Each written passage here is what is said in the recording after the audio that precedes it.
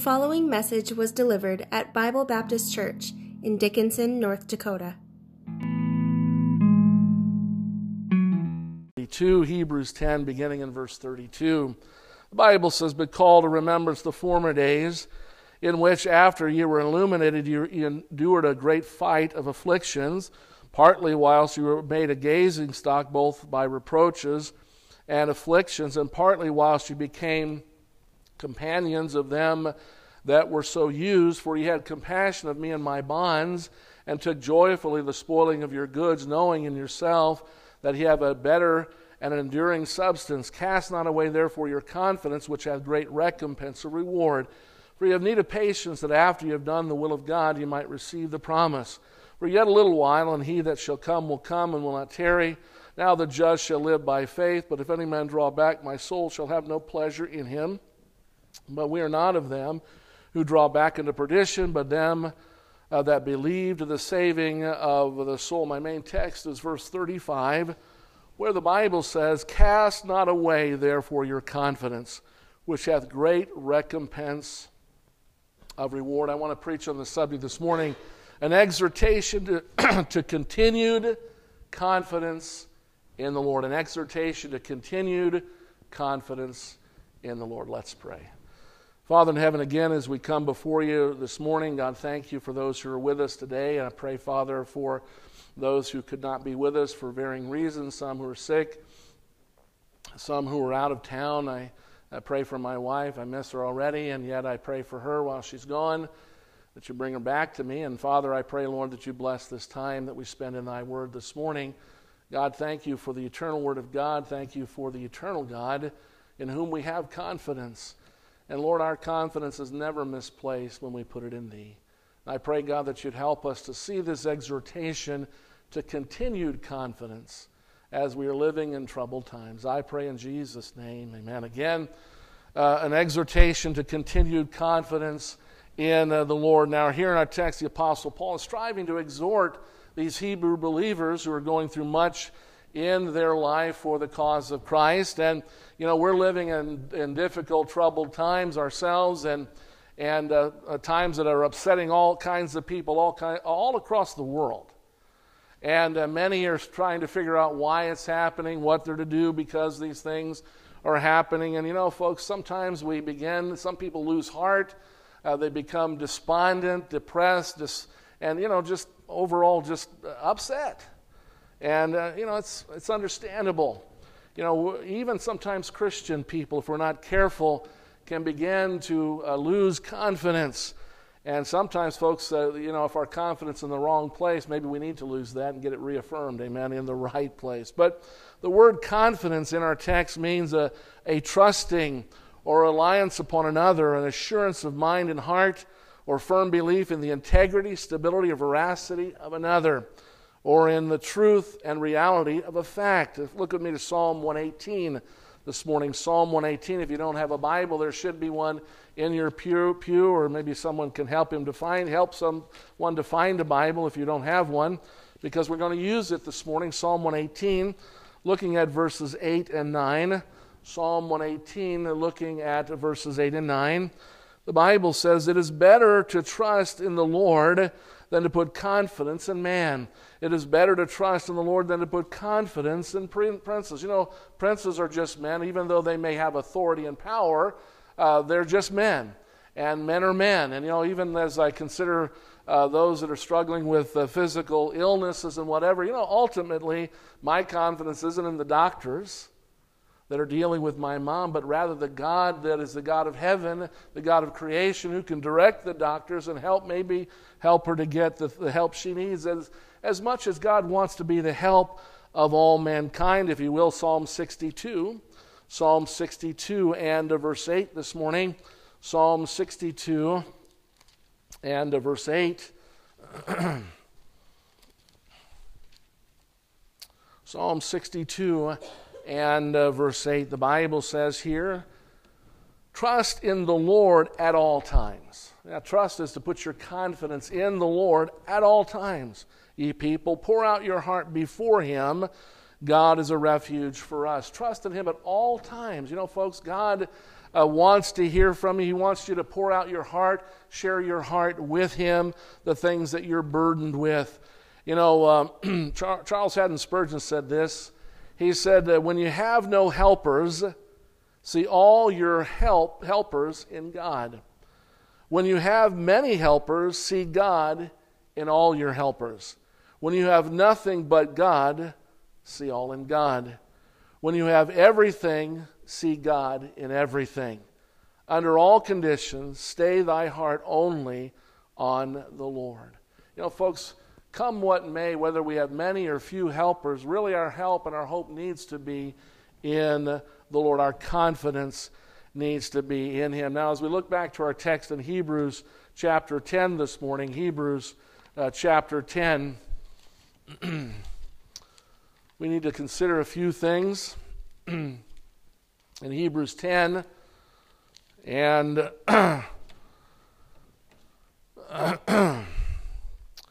we'll begin again in verse 32. The Bible says, "But call to remembrance the former days." And as we consider not casting away our confidence, or if you will, the exhortation to confidence or continued confidence in the Lord, we want to consider what Paul is driving. And he calls them to remembrance, to, if you will, to help reestablish or reaffirm their confidence in the Lord. First of all, he calls them to remember the past.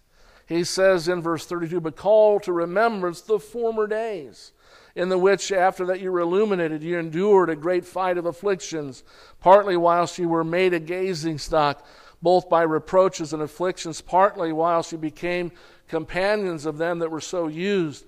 For he had compassion of me and my bonds, and took joyfully the spoiling of your goods, knowing in yourselves that you have in heaven a better and enduring substance." He says he's calling them to remembrance and to remember the past. If you will, someone once said, Ralph Waldo Emerson said this, "All I have seen teaches me to trust the Creator for all I have not seen." All I have seen teaches me to trust the Creator for all I have not seen. The Bible says the heavens declare the glory of God, and the firmament showeth His handiwork. Day unto day uttereth speech, and night unto night there is knowledge. You know, God has spoken to man through the creative work of God. He says, "Here I am, and I show myself to you by what I have created." You know, this world didn't happen by accident, although there are some that look like they happened by accident. Amen. It's not the case. The reality is this world is here on purpose because of the Lord, the divine Creator. But he says, calling us, if you will, to remembrance. First of all, he says in verse 32, "Call to remembrance the former days, in which after ye were illuminated." The first thing he calls them to remembrance is to remember your illumination or salvation. One of the most important ways in which we can reestablish and have continued confidence in the Lord is to remember the time in which we put our confidence, our faith, and trust in Christ and Christ alone to save us by His grace. Look with me to John chapter 1. John chapter 1 this morning.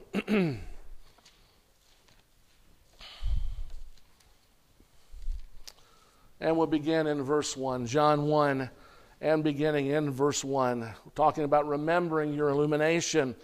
"In the beginning was the Word, and the Word was with God, and the Word was God. The same was in the beginning with God.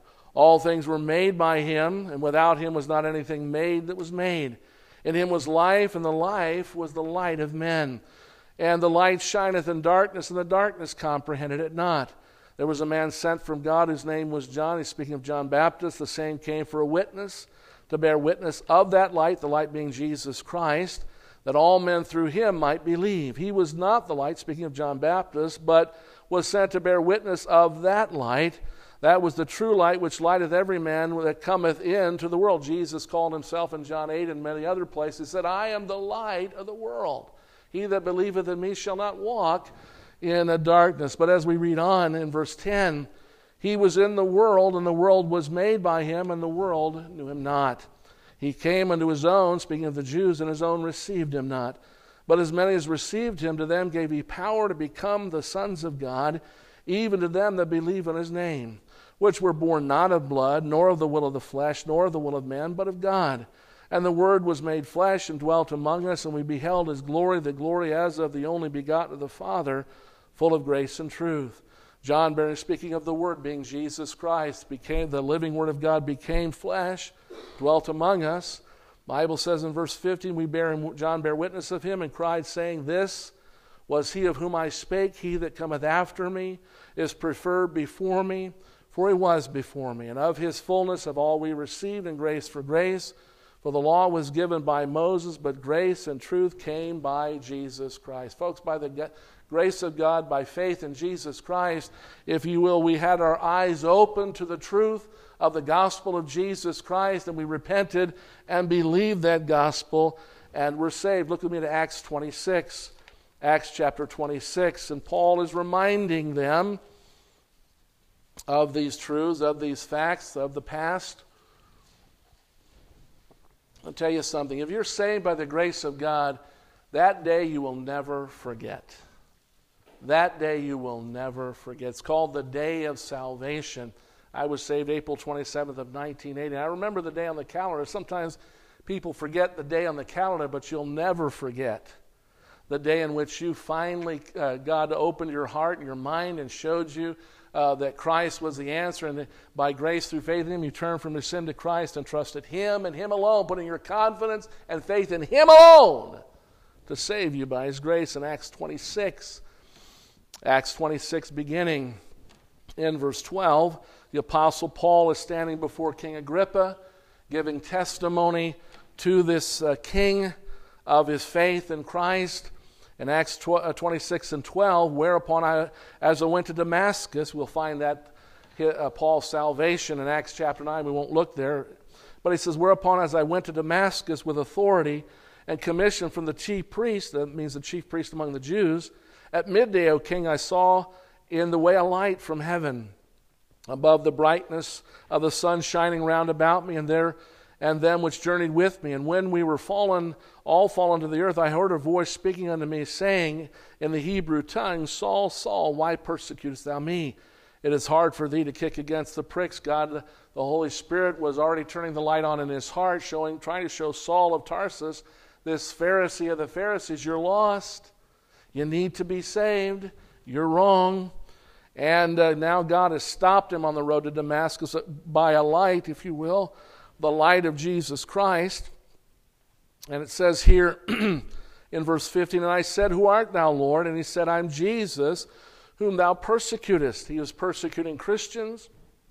And he says, you persecute them, you persecute me.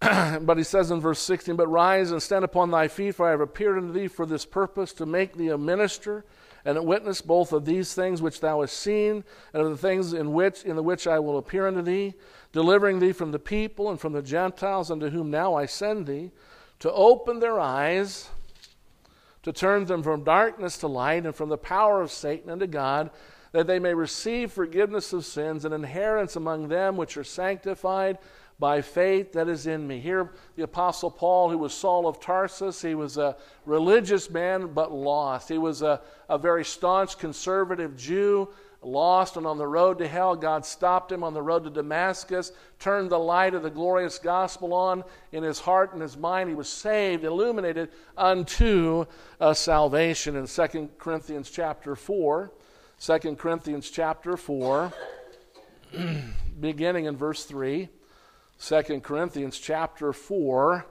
and beginning in verse 3, here the Apostle Paul, writing to the church at Corinth, said this, But if our gospel be hid, it is hid to them that are lost, in whom the God of this world, and the God of this world he's speaking of is the devil, the little g God of this world, hath blinded the minds of them which believe not, lest the light of the glorious gospel of Christ, who is the image of God, should shine unto them. For we preach not ourselves, but Christ Jesus the Lord, and ourselves your servants for Jesus' sake. For God, who commanded the light to shine out of darkness, has shined in our hearts to give the light of the knowledge of the glory of God in the face of Jesus Christ. When anyone comes to Christ in salvation, they're saved by the grace of God. It's a work of illumination by the Spirit of God in their hearts, that they might know that Jesus is the Christ, the Savior of the world, and that knowing that, they can call upon Him if they truly believe, put their confidence and faith and trust in Him and Him alone for salvation. And as Paul is writing to these Hebrew believers in Hebrews chapter 10, he is calling them to remember the time, the days in which God had illuminated them unto salvation. Not only that, but he calls them to remember their sufferings for Christ's sake, if you will. Looking back to our text in Hebrews chapter 10, Hebrews chapter 10, and again looking at verse 32, Hebrews chapter 10, looking at verse 32, the Bible says, "But call to remembrance the former days, in which after ye were illuminated, ye endured a great fight of afflictions, partly whilst you were made a gazing stock." That means that people were gazing at them, mocking them, ridiculing them for being Christians and speaking of that, both by reproaches and afflictions, partly whilst you became companions of them that were so used. Their friends were going through the very same things that they were going through as Christian people. And folks, it was not a pleasant time, and yet they endured it because they had put their faith and confidence in Christ and Christ alone, and they stood up and were counted for Christ's sake. They did not deny the fact that they were Christians before an ungodly world, but rather professed themselves to be Christians before a lost and a dying world that needed to know. In Matthew chapter 5, looking at verse 10, Matthew 5, and beginning in verse 10, our Lord Jesus Christ taught His disciples, His followers, that these things would happen to them, so when they happen, they wouldn't be surprised. "Blessed," He says, "are they which are persecuted for righteousness' sake, for theirs is the kingdom of heaven. Blessed are ye when men shall revile you and persecute you, and shall say all manner of evil against you falsely for my sake. Rejoice and be exceeding glad, for great is your reward in heavens, for so persecuted they the prophets which were before you." Christ is warning them, teaching His disciples, His followers, those that had put their confidence and faith and trust in Christ and would go out to preach the gospel, would go out to proclaim that they were Christians and that we ought to put our faith and trust in Christ and Christ alone. He said, you're going to suffer persecution. Not everybody's going to like the fact that you're a Christian. Not everybody's going to pat you in the back and say, boy, I'm glad you're a Christian, and I'm glad you're talking to me about Christ. Many won't like it. They won't praise you for doing so. Acts 8 and 1. Acts 8 and 1.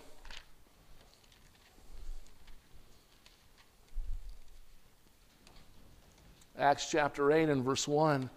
Paul is trying, if you will, to help them to have a continued confidence in the Lord, if you will. This is an exhortation for this, but he does so by calling them to remember, if you will, the last their past illumination and salvation, their past sufferings, as Acts chapter 8 and verse 1. The Bible says, and that Saul was the one who was converted on the road to Damascus we just read about. He became the Apostle Paul, but before he was a Christian, he was a persecutor of Christians. And Saul was consenting unto his death. And at that time there was a great persecution against the church which was at Jerusalem. And they were all scattered abroad throughout the regions of Judea and Samaria except the apostles. And devout men carried Stephen to his burial and made great lamentation over him. And as for Saul, he made havoc of the church, entering into every house and hailing men and women, committed them to prison. Saul of Tarsus went after Christians with a vengeance. He stood by while the first professed Christian martyr, being Stephen, was stoned to death. And he cried out against Stephen. He held the coats of those that stoned Stephen to death. And now here he is actively persecuting Christians.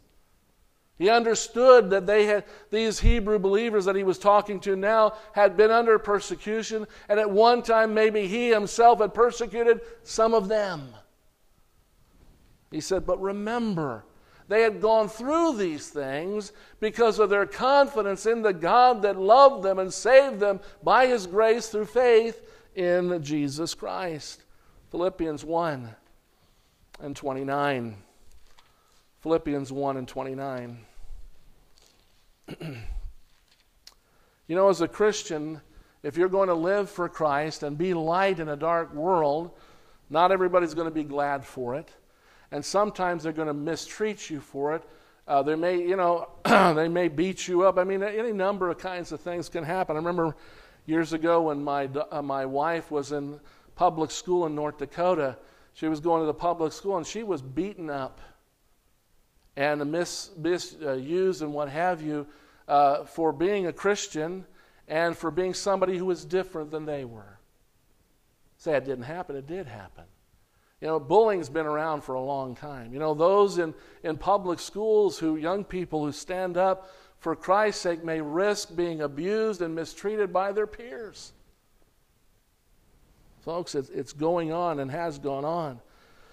In Philippians 1 and 29, Paul writes here to the church of Philippi, "For unto you it is given in the behalf of Christ not only to believe on him, but also to suffer for his sake, having the same conflict which ye saw in me, and now here to be in me." Paul himself, who had been Saul of Tarsus, the persecutor, was now being persecuted for his faith, and warned these Philippian believers that they themselves would be partakers of this same suffering. But folks, to help them to remember they're going through this for the right reason. You know, it's one thing to suffer because you're a dum-dum, because you've done something wrong. It's another thing to suffer for doing something right and doing something to serve Christ. That's altogether different. We should not be ashamed of the times in which we may suffer for doing that which is right and suffer for Christ's sake. If you will, he calls them to remember their illumination and salvation, calls them to remember their suffering for Christ, and calls them to remember their giving help to Paul in the ministry. Looking back to Hebrews chapter 10 and verse 34. Hebrews 10 and 34.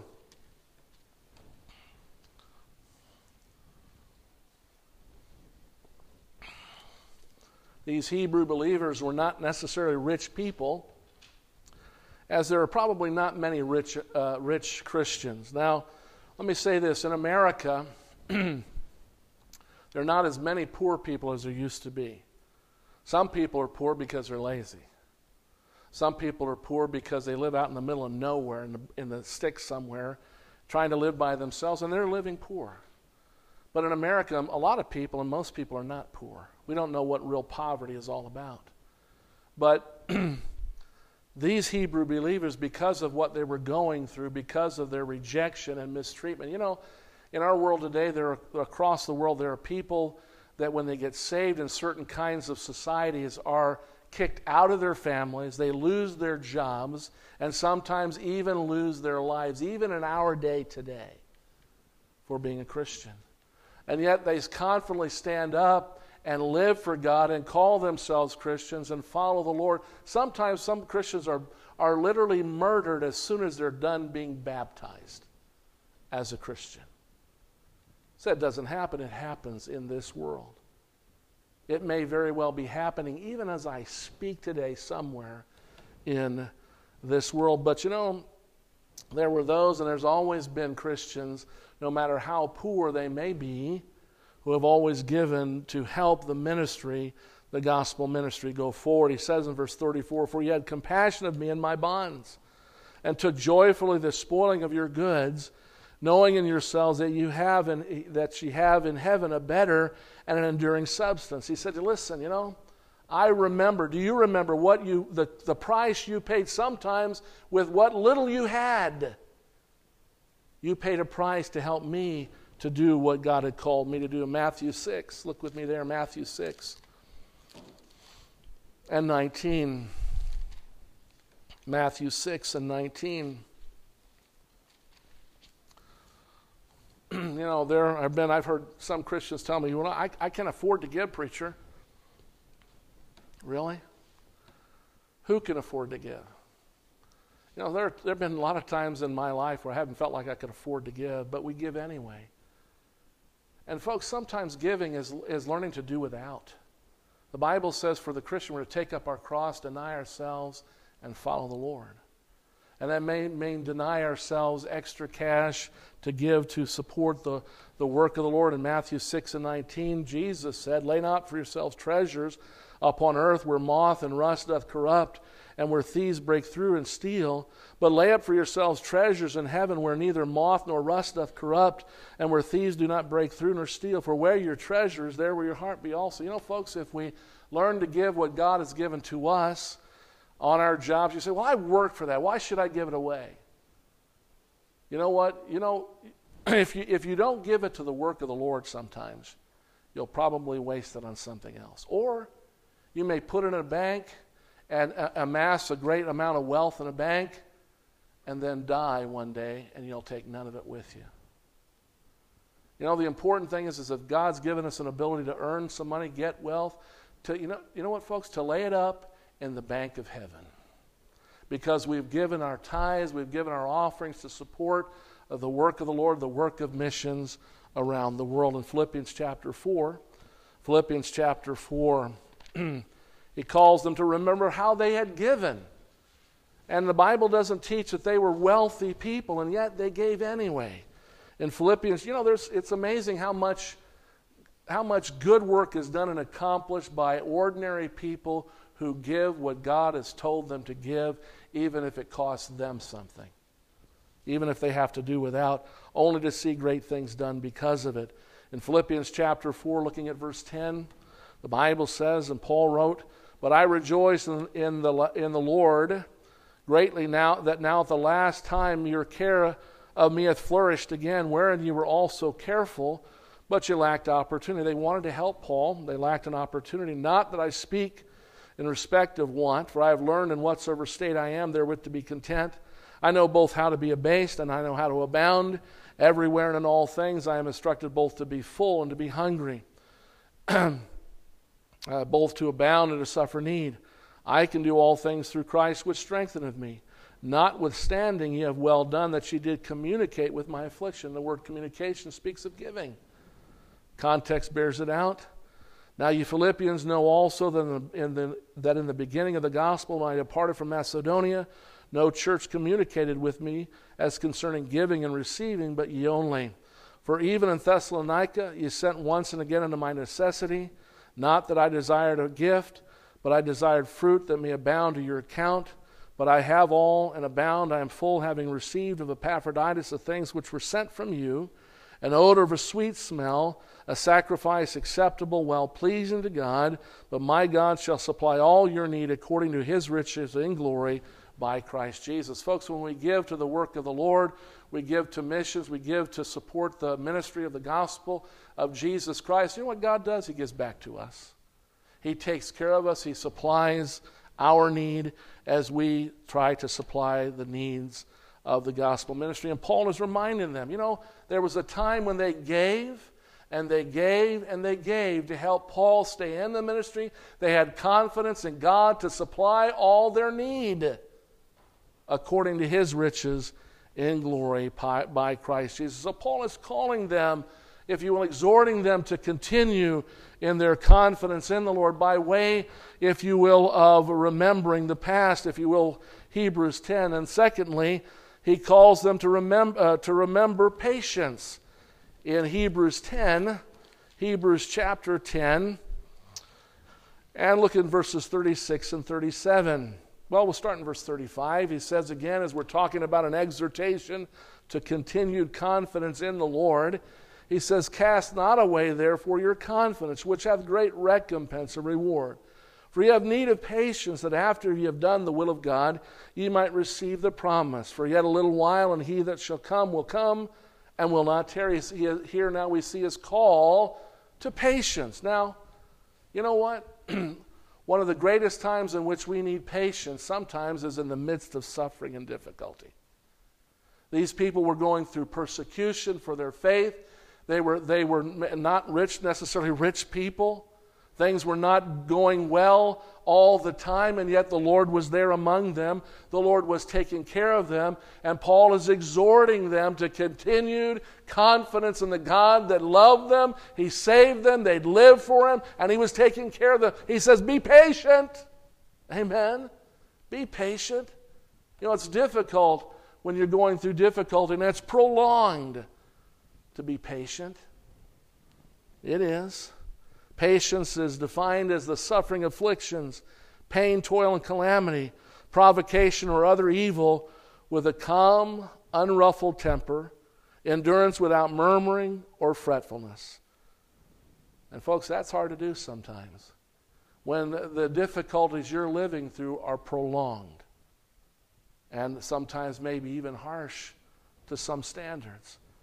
And yet, folks, it's at times like that we need to, folks, keep our faith in the Lord. Our confidence is never misplaced in God, even though God doesn't deliver us from all the difficulty. He's there to deliver us through the difficulty. Amen? We have to have patience. Trust Him anyway, even when we're struggling with knowing how. Look at me to Psalm 27.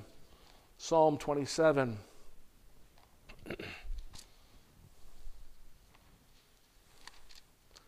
And I'm not telling you something that many of you don't know. Even as Paul would, God would have us remember. Amen? Remember the past. Remember patience. Patience is difficult. Someone once said, don't pray for patience because as soon as you do, you're asking for trouble. And we feel like that. And yet God isn't just afflicting us for affliction's sake. In Psalm 27, look at verse 13. Psalm 27, looking at verse 13. David writes here, I had fainted unless I had believed to see the goodness of the Lord in the land of the living. Wait on the Lord and be of good courage, and He shall strengthen thine heart. Wait, I say on the Lord. Folks, there are times when patience has to tell us, there's nothing you can do about it anyway. But pray and wait. Pray and wait. And that's hard. You know what? Because we human beings, we look at a problem and sometimes we say, well, man, I got to do something. What if there's nothing you can do? Well, you can pray and listen. As David wrote, I had fainted unless I had believed to see the goodness of the Lord in the land of the living. Amen. Our confidence needs always to be in the Lord. Psalm 37 and 7. Psalm 37 and verse 7.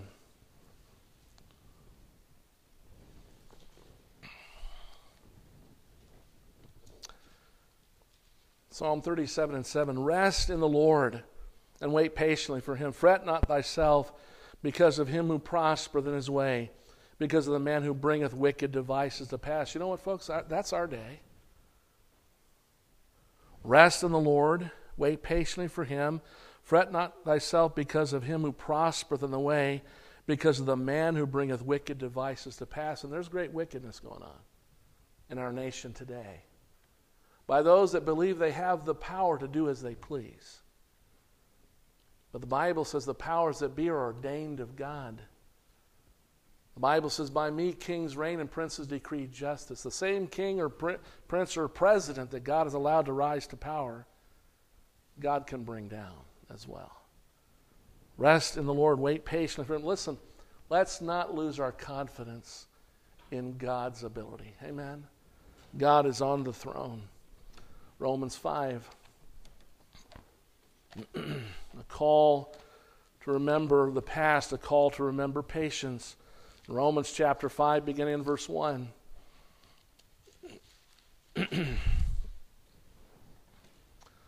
Romans 5, looking at verse 1. Therefore, Romans 5 and 1, therefore, being justified by faith, we have peace with God through our Lord Jesus Christ, justified as if we never sinned by faith in Christ, by whom we have access by faith into this grace, wherein we stand and rejoice in the hope of the glory of God. And not only so, but we glory in tribulations also, knowing that tribulation worketh patience, and patience experience, and experience hope, And hope maketh not ashamed, because the love of God is shed abroad in our hearts by the Holy Ghost, which is given unto us. Folks, patience is something we have to learn. Now, some people are more patient than others. My wife has been very patient with me over 37 years of marriage. And I wanted to say this too. Brother Larry, how long have you and your wife been married now?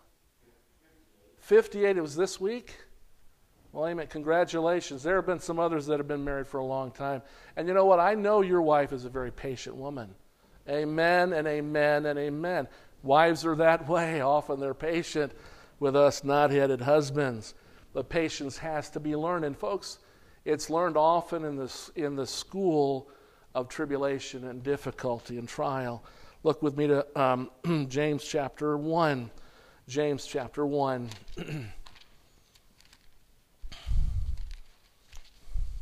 A little bird whispered in my ear, brother, about your now she's a nice bird. Okay, she's not a vulture or anything. Amen. She was a nice bird, made me aware of that. But praise God, I remember years ago I went to Hawaii with my wife and my family. But we were coming back from Hawaii, and there's a little couple in line behind us as we were getting ready to board on the aircraft coming back.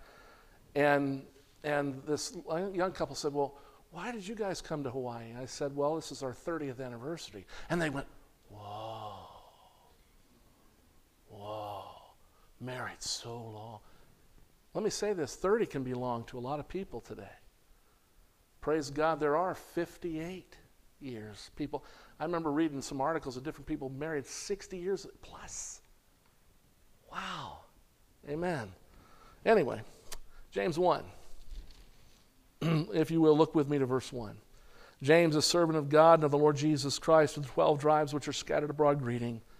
My brethren, count it all joy when you fall into divers temptations, knowing this, that the trying of your faith worketh patience, but let patience have her perfect work, that you may be perfect and entire, wanting nothing. He's talking about spiritual maturity. As we grow in the Lord, as we face difficulty and trial and what have you, as we learn to have continued confidence in the Lord, we can be patient in the trial, in the difficulty. In Romans 15.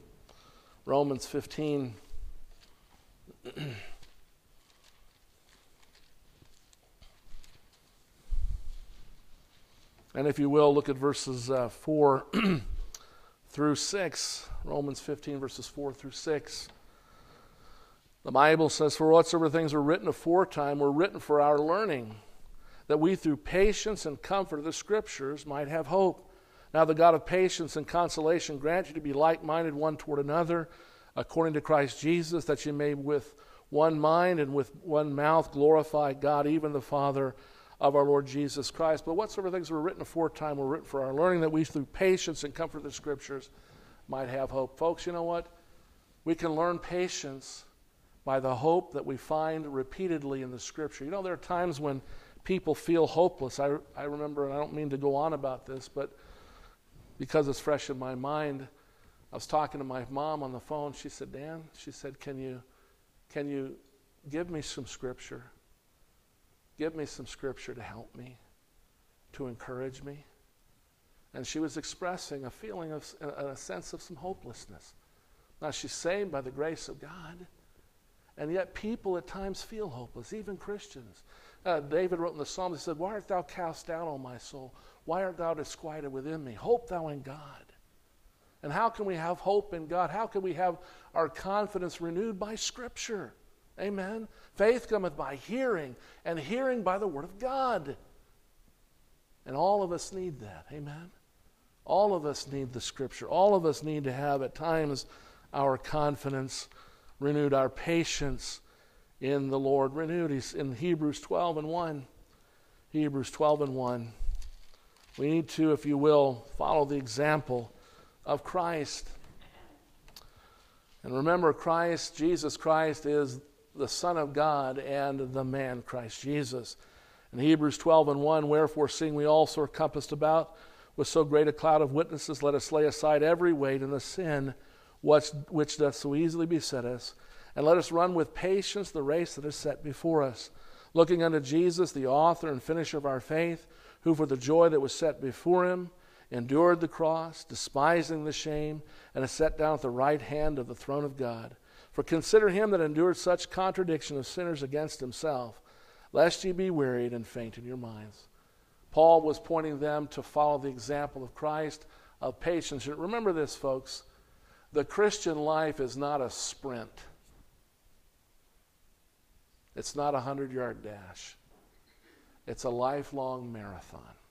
Amen. And we're going to need patience.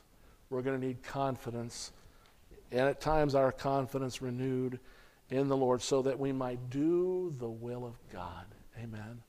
So that we might do the will of God, even as Paul called them to. And lastly, he calls them not only to remember the past, but to remember the patience, and he calls them to remember the promises. Look back to Hebrews 10. Hebrews 10, and look, if you will, the verses 36 and through verse 39. For you have need of patience, that after you have done the will of God, you might receive the promise. For yet a little while, and he that shall come will come and will not tarry. Now the just shall live by faith, but if any man draw back, my soul shall have no pleasure in him. But we are not of them that draw back into perdition, but of them that believe to the saving of the soul. Folks, you know what? We have so many promises of God that we can look to. That's another reason why we have the Bible. Now, you know, there are times you ever made a promise to somebody and you've forgotten it. And then suddenly they come to you and remind you, you promised to do. You know, our kids are good that way, aren't they? Be careful promising your kid anything, because they'll remember. Better not to promise than to promise and you forget, because they're going to remind you. You know, folks, look, if you will, to 2 Corinthians 1. 2 Corinthians 1 and verse 20. 2 Corinthians 1 and 20.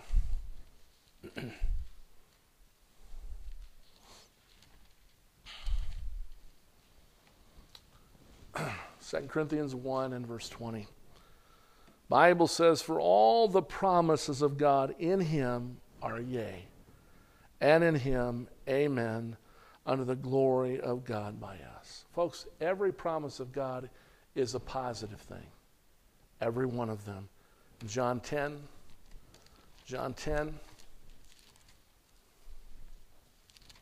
and 27. John 10, beginning in verse 27. My sheep hear my voice, and I know them, and they follow me. And I give unto them eternal life, and they shall never perish, neither shall any man pluck them out of my hand. My Father which gave them me is greater than all, and no man is able to pluck them out of my Father's hand. I and my Father are one. Folks, God says, I give unto them eternal life, not probationary life, not life based upon your performance, but rather eternal life based upon God's performance in Jesus Christ. Amen. For you, a promise. John 14 and 1. John 14 and 1. John 14 and 1. The Bible says, let not your heart be troubled. Jesus speaking here. Let not your heart be troubled. Believe in God. He says, you believe in God, believe also in me. In my Father's house are many mansions. If it were not so, I would have told you. I go to prepare a place for you, and if I go and prepare a place for you, I will come again and receive you to myself, that where I am, there ye may be also. And whither I go, you know, and the way you know. Thomas saith unto him, Lord, we know not whither thou goest, and how can we know the way? Jesus saith unto him, I am the way, the truth, and the life. No man cometh unto the Father but by me. The way to heaven is by grace through faith in Jesus Christ. And Christ promised, I'm going away to prepare a place for you, and if I go away and prepare a place for you, I will come again and receive you unto myself, that where I am, there you may be also. A promise of God. A place in heaven for you. And Christ is coming again. You know, we've talked so much lately about the coming of Christ, the second coming of Christ. He's coming to get us. Amen? And we may not have to taste of death as Christians. But even if we do, David wrote in the Psalm 23, yea, though I walk through the valley of the shadow of death, I will fear no evil, for thou art with me. God is coming to conduct us over. Even though we go the way of death, the valley of the shadow of death, God is with us. Amen. In 2 Corinthians 5 and verse 8, Paul wrote, to be absent, we are confident. Look there real quick. I want you to see that one. I'm going to mess it up. Amen. That's what I get for trying to quote sometimes. 2 Corinthians 5 and 8. And I'll get the wording here. Paul writes this. We are confident. 2 Corinthians 5 and 8. We are confident, I say, and willing rather to be absent from the body and to be present with the Lord. The moment you die, having trusted Christ, to be absent from the body, and you'll leave the body behind, is to be present with the Lord immediately. It won't take long to go through the valley of the shadow of death, and you won't go alone. The Lord will come and conduct you over. In 1 Corinthians 15, 51, 1 Corinthians 15 and 51.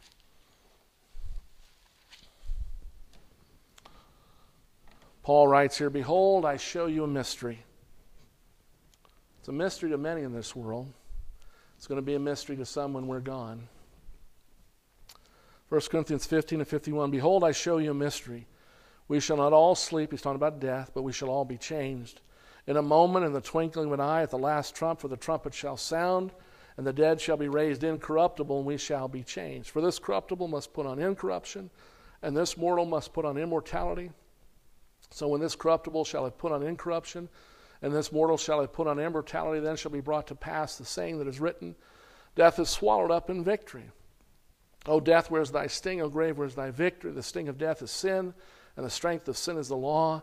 But thanks be to God, which giveth us the victory through our Lord Jesus Christ. Therefore, my beloved brethren, be steadfast, unmovable, always abounding in the work of the Lord, for as much as you know that your labor is not in vain in the Lord. He's talking about the second coming. Now let me say this. When the Lord comes, we're going to be gone. And this corruptible body will put on incorruption. Now those that have died in Christ, their spirit's in heaven. Their body lays in the grave. Their body's going to come out of the grave. It'll become a glorified body. They will be joined together with that glorified body and will dwell together with the Lord in the clouds with the Lord forever. Promise of God. The Lord is coming again. The Lord will conduct us over, whether it be through the valley of the shadow of death or at His second coming. Paul is trying to exhort these Christians to a continued confidence in the Lord. Now let me ask you a question this morning. Are you trusting the Lord? Are you saved by the grace of God? When was the day of salvation for you?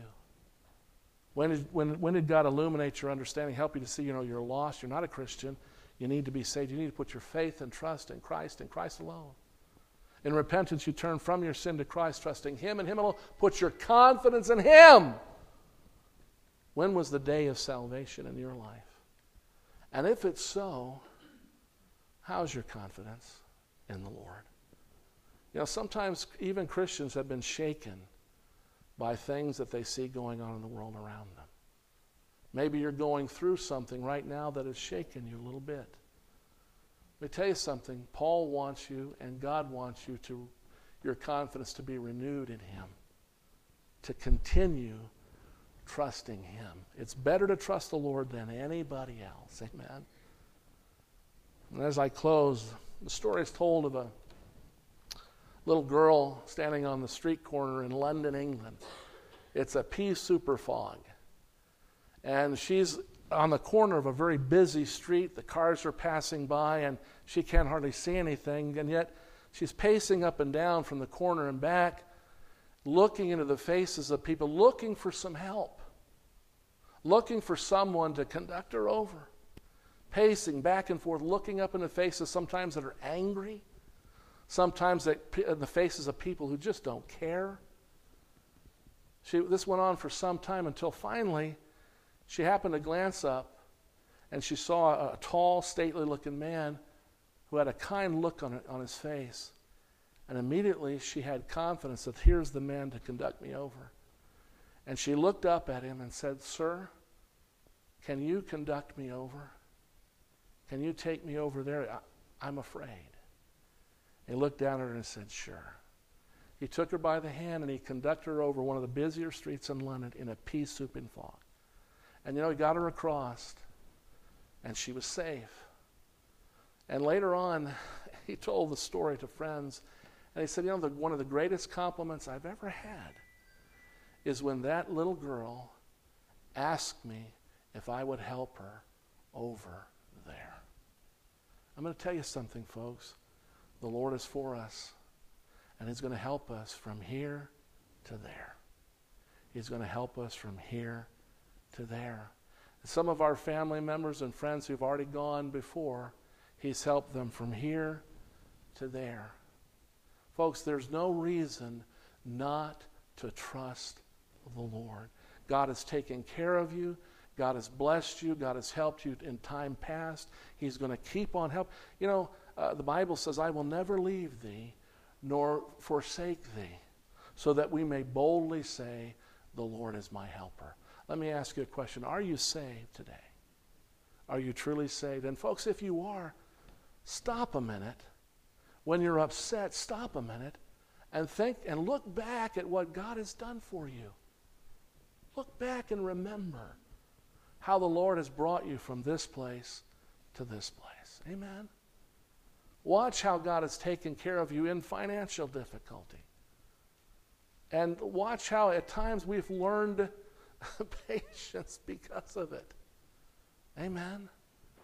The Lord wants us to have confidence in Him, and it is never misplaced when we do. Amen? Let's pray.